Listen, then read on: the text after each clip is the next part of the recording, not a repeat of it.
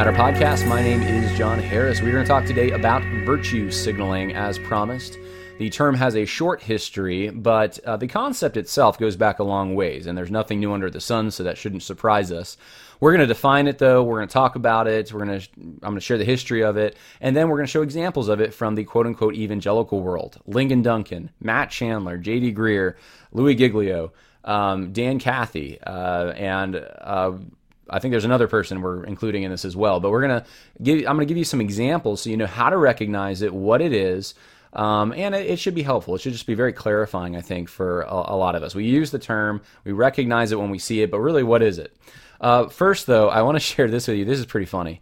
Someone sent this to me. I guess an individual who must, I don't know where they live exactly, but some connection to Southeastern somehow ended up going on campus, and on the areas, I don't know if this is on campus or it looks like it might be the public areas, I think, that are next to the campus, but they posted at least one sign that says analytical tools in a Soviet font with hammer and sickles for the two O's in tools. And it's all red background, yellow letters, and here's the public post. I wonder how long it will take Southeastern Baptist Theological Seminary to remove political expressions in a public right of way. So it is public. They love illegal and violent protests. Will they allow a lawful one? I know the college and the seminary are two of the most heavy-handed SJW institutions available, but if the signs are still there, blink once. If they're gone, blink twice. So this is actually very shrewd, and because if they remove these signs that are on public property, they're just near their school, then it shows maybe they aren't actually for protest. They don't believe that that's a good thing. But if they leave them up, it's a public protest against them. So interesting, and way to go, whoever this was. I mean, this is kind of the way to do it. Anyway, to just call attention to it, at least to get the discussion going. That's been one of the problems is no one wants to have the discussion at some of these institutions. They want to beat around the bush and say they had the discussion. And something like this, I think, forces the issue a little bit. So anyway, hopefully that encourages the conservative students who are on campus and the Orthodox students who understand what's going on and don't like it. And maybe even some of the professors in hiding. Maybe it'll help them. I hesitate to say it this way, but I'm going to. Maybe it'll help them kind of grow a spine and really publicly go out there and talk about what's actually happening. But there you go. So let's talk about virtue signaling now. And we're going to start off with a little example. I saw this the other day from someone I don't know named Danny Slavich. I believe he teaches at New Orleans Baptist Theological Seminary. And here's what he says. When black Christians get to know me, they discover I'm different than the many white evangelical pastors they have learned to distrust. But that doesn't help. On our website, they see me on the leadership page and they think, that church isn't safe for me. I just, the fact that anyone thought this was a good idea to post, I don't know what to say. But I think most of us, you see that and you're like, that's a virtue signal. This is like, hey, I'm a white guy, but I'm not like those other white guys. You know, you've heard of them probably. You know, they're bigots, they're evil, they're intolerant, but I'm not like that. But the problem is, so many of you guys are messing it up for me because you're all white and you're behaving so poorly. So people can't see how great I am and how tolerant and whatever I am because you guys are behaving so badly. Stop behaving badly so that people can go to the church website, see the white people, and they won't be turned off. They won't actually have to get to know me deeply to see how great I am. They won't start off with the assumption that I'm not that way. Danny Slavich won't have to work as hard. Total virtue signal, right? Just kind of like separating himself from the pack. I'm different. I'm virtuous. But at the same time, doesn't really help much because I'm still white. And that's kind of the, I think we would say that's the quintessential, stereotypical virtue signal right there. Well, what's the term actually mean? Here's the origin of the term. James Bartholomew, a contributor to the British magazine The Spectator, coined the term virtue signaling in 2015 to describe the way in which many people say or write things to indicate the way they are virtuous, in an often subtle way and without doing anything virtuous. The term is most often applied to progressives who use circumstances to publicly announce their commitment to egalitarian principles with little to no sacrifice on their part. They generally live in a world where bravery and courage involve offending those who cannot harm them to appease those who can. Unfortunately, this tendency toward empty boasting is not unique to secular progressives. Leaders at evangelical institutions are also joining the bandwagon, often dragging their understanding of the gospel with them. So, origin of the term is pretty simple. It is trying to show that you're virtuous, doing things to indicate that you're virtuous publicly, pronouncing this, but without really actually doing anything virtuous. It's an empty suit. And it's signaling to the powers at be, it's not speaking truth to power, so brave. It's not doing that. It's showing the powers that be in the narrative that's popular that you're a part of that too. So here's some examples. One of the big examples I thought was this situation many of you probably know about with Louis Giglio, Dan Cathy, CEO of Chick-fil-A, and Lecrae, the rapper, last year. It was right after the Rayshard Brooks shooting in Atlanta, where he was, some of you remember, I think it was at a Wendy's, and he had failed the sobriety test. They were going to arrest him, and he grabbed one of the tasers from the police, tried to use it on the police officer. The police officer shot him, and he died. And this was like 2 days afterwards, something like that. And Louis Giglio has guests, Dan Cathy and Lecrae, come to his church, and they're going to have this night where they talk about racial justice, etc. And what happens is that Cathy and Giglio lament all this legalized oppression and racial discrimination and racial disparities, and they propose vague solutions such as rebuilding the system, taking responsibility, fighting for African Americans, listening to black voices, never getting concrete though. And their greatest demand was for white people to feel the pain of black people. That was the whole point, right? That's what makes you virtuous. Did you empathize? Do you feel the pain? Not did you go feed someone, not did you do something, but do you feel a certain way? If you feel a certain way, then that's what's needed. And Cathy declared, this is what he said, it has to hurt us, and there's got to be an emotional response. Giglio agreed, stating, we've got a ways to go to get to the point of empathy. Of course, all of this was sanctioned by Giglio's understanding of the gospel. Now, what was that? Louis Giglio, who's a pastor, spoken at the Passion Conference, as associations, I believe, with Desiring God, he said this, and this is June 14th, 2020. He said, in a way really reminiscent of liberation theology, that the gospel was a justice proposition at its core because it involved the murder of a man in broad daylight in the street, suffocating for the weight of our sin. The similarities between Jesus and figures like George Floyd were unmistakable. Pastor Giglio also believed the proper motivation for marching and protest was because the gospel proposition and the justice proposition were woven together from the beginning. The blessing of the cross meant that Christians needed to die to themselves and live for God when it came to racial injustice. This is liberation theology. I mean, if he didn't get it from liberation theologians, he got it from someone who got it from them, I would assume. And this sounds exactly like liberation theology. Different gospel, a gospel that is meant to promote some kind of a political throwing off the bonds of oppression in the here and now. And this was part of the gospel. He smuggles it into the gospel, which is really not good. That's actually false teaching. I'm willing to say that. It's at the very least being very unclear about the gospel, but I think you can see from the clarity of some of the statements, actually, it's not really that unclear. The gospel was a justice proposition at its core. No, it's not. It's a grace proposition. It's a mercy proposition. Justice is the thing that Jesus saved us from. And in broad daylight, on the street, suffering from the weight of our sin, that, comparing Jesus to George Floyd or to someone else like Rayshard Brooks, I mean, it should be offensive to Christians that Louis Giglio even went there, but he did. And then, of course, and I just want to say, based on the virtue signal, language we're talking about, this is a way to make social justice virtuous. Doing what we're doing is part of the gospel. It's added to the virtue signal.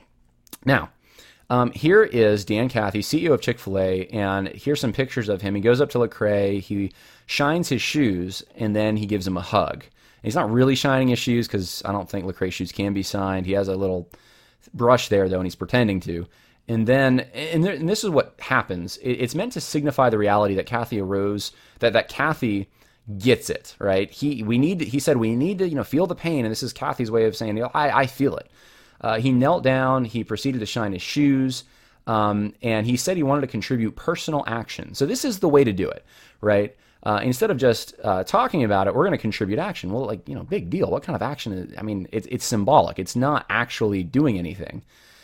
And Lecrae actually calls him on it. He says, hey, how about some stock in Chick-fil-A? He doesn't buy this empty suit gesture. And then Kathy, then Lecrae goes on an interview the next day with I guess it was, I forget what organization it was. It was a rapper, or, hip hop interview of some kind, news outlet. And he called them out. He said, like, Giglio and Kathy were virtue signaling. And he thought apologies and attempts to appear multicultural were inadequate in dismantling white supremacy. Their emotional expressions may have gained them respect with some viewers at the time, when most, let's face it, leaders were universally condemning alleged racism and distancing themselves from social groups in which racism was thought to be acceptable. Everyone was doing it, right? Everyone. So, maybe they gained some points with those people, but literally doing what everyone else in the world is doing. However, Lecrae wanted policies and programs aimed at eradicating disparities, not activities which only accomplish making people feel like they accomplished something. And Lecrae made good on that the next year, because he campaigned with John Ossoff and I forget who the other guy was, the liberation theologian guy, Warnock. So Lecrae went, and that's what Lecrae thinks, that social justice and that's not virtue signaling. That's what they're supposed to do. These horrible pro-abortion, pro-homosexual, pro-everything opposed to Christianity politicians are the ones you need to elect if you really want justice. But I digress. Here's the deal with virtue signaling. Virtue signaling is attractive because at a very minimal cost, it allows one to justify themselves while disassociating from the sin of others. That's why they do it. Jesus described the Pharisees in a similar way as those who justify themselves in the sight of men. But he also warned that what is highly esteemed among men is detestable in the sight of God. Though the Pharisees appeared righteous, they were full of hypocrisy and lawlessness and not able, based on their righteousness, to enter the kingdom of heaven. Though they paid lip service to God's law, they lacked a sense of proportion toward what they chose to obey and what they chose to ignore. And in vivid imagery, Jesus declared, "You blind guides who strain out a gnat and swallow a camel."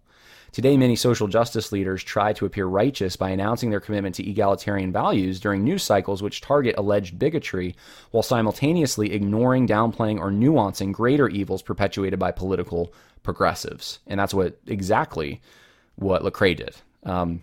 Campaigning for these pro-abortion Democrats, but just kind of focusing so much on this incident at the Burger King that he thought that was such an injustice, it outweighed the murder of children on a daily basis. The way many evangelicals influenced by social justice reacted to the civil unrest precipitated by the narrative accompanying George Floyd's death is illustrative. And here's a few other ways that other examples of that. J.D. Greear, president of the Southern Baptist Convention, announced his intention to retire the Brodus Gavel used to preside over convention meetings since 1872 because it was named after a Southern Baptist who owned slaves. In Greer's mind, retiring the gavel was part of keeping the gospel above all. Again, look, tying the gospel to this somehow. However, when asked how Christians should react to the protests, including the looting and violence and rioting, his answer was to rush to empathy instead of a solution. So look at the proportion here. The proportion is, we got to get rid of this gavel. It's causing so much hurt. But hey, when it comes to actual violence happening in real time, just empathize. Again, that's the virtue signal. It's just empathy. It's just emotion. There's really nothing to it. Lincoln Duncan, the chancellor of Reformed Theological Seminary, passionately campaigned to replace the Mississippi state flag because of its Confederate imagery. When asked what motivated him, he insinuated the flag was part of a huge lost gospel opportunity tied to Jim Crow, lynching, and opposition to civil rights, even though its original intent was memorializing the valor and courage of brave men. However, when publicly addressing the riots and protests, he expanded culpability to include the entire nation and focused instead on the staggering magnitude of injustice against African Americans. Again, look at the proportion. This symbol needs to go. This gavel needs to go. These things are the problems. These are cheap sacrifices to make. These are things that don't cost these men really anything. And they look so brave, raging against a piece of cloth, raging against a piece of wood. And yet, when real businesses and lives are destroyed, they can't actually call attention to them. They can't actually focus on the real evil in front of them. That's exactly what the Pharisees did, as far as having a busted, broken sense of proportion. In a similar way, Matt Chandler, the popular pastor of the Village Church in Dallas, Texas, framed George Floyd's death as a part of a demonic evil which characterized the United States and posted a black square on his Instagram account in order to uproot racism. Chandler asked his followers to reject a truncated understanding of the gospel which failed to expose injustice. Notice all three of these men tying what they're doing to the gospel. Well, we got to change our understanding of America. We got to change our understanding of this country.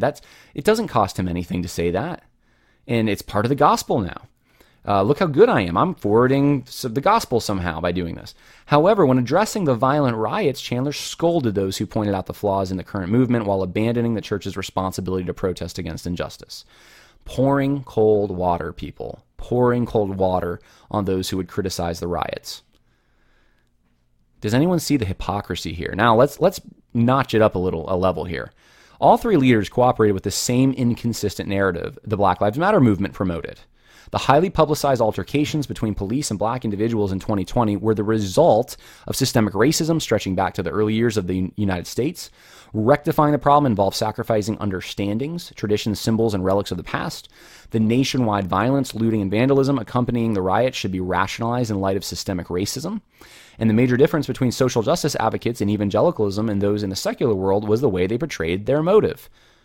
Greer, Duncan, and Chandler publicly depicted their anger over systemic racism and their symbolic and ostentatious gestures to combat it as rooted in a concern for the gospel. Yet in comparison, they minimized anger over the resulting murder, theft, and property destruction by not publicly condemning the riots in the same terms or connecting opposition to them with the gospel. Not surprisingly, all three managed to condemn the Trump supporters protesting for election integrity who illegally entered the National Capitol building on the 6th.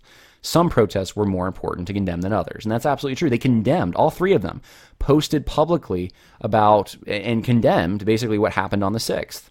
But they had a problem doing that with what raged all summer.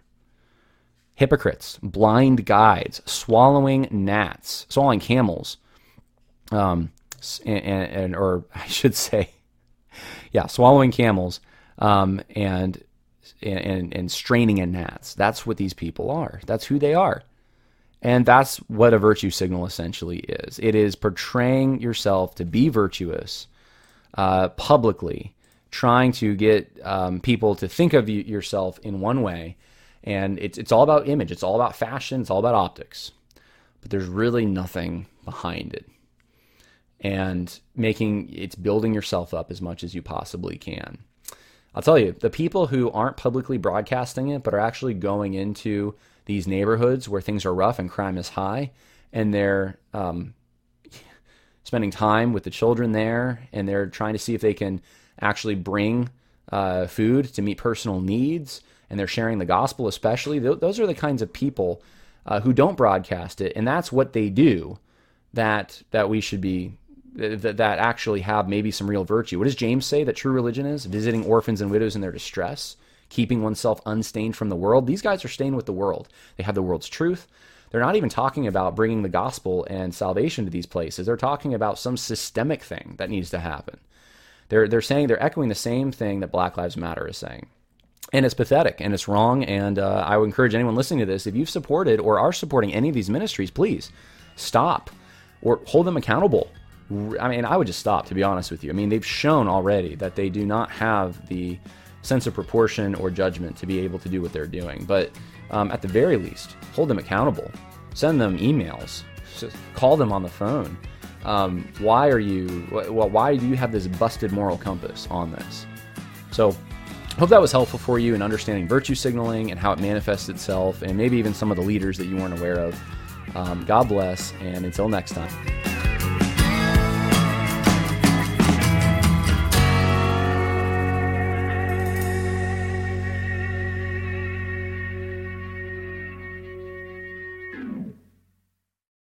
You know how to book flights and hotels. All you're missing is a tool to plan the travel experiences you'll have once you arrive. That's why you need Viator. Book guided tours, activities, excursions, and more in one place to make your trip truly unforgettable. Viator has over 300,000 travel experiences to choose from. Everything from simple tours to extreme adventures and all the niche, interesting stuff in between. So you can plan something that everyone you're traveling with will enjoy. Real traveler reviews give the inside scoop from people who've already been on the experiences you're considering. So you can plan with confidence. Free cancellation helps you plan for the unexpected. And 24/7 customer support means you can travel worry-free. Download the Viator app now and use code Viator10 for 10% off your first booking in the app. Find travel experiences for you. Do more with Viator.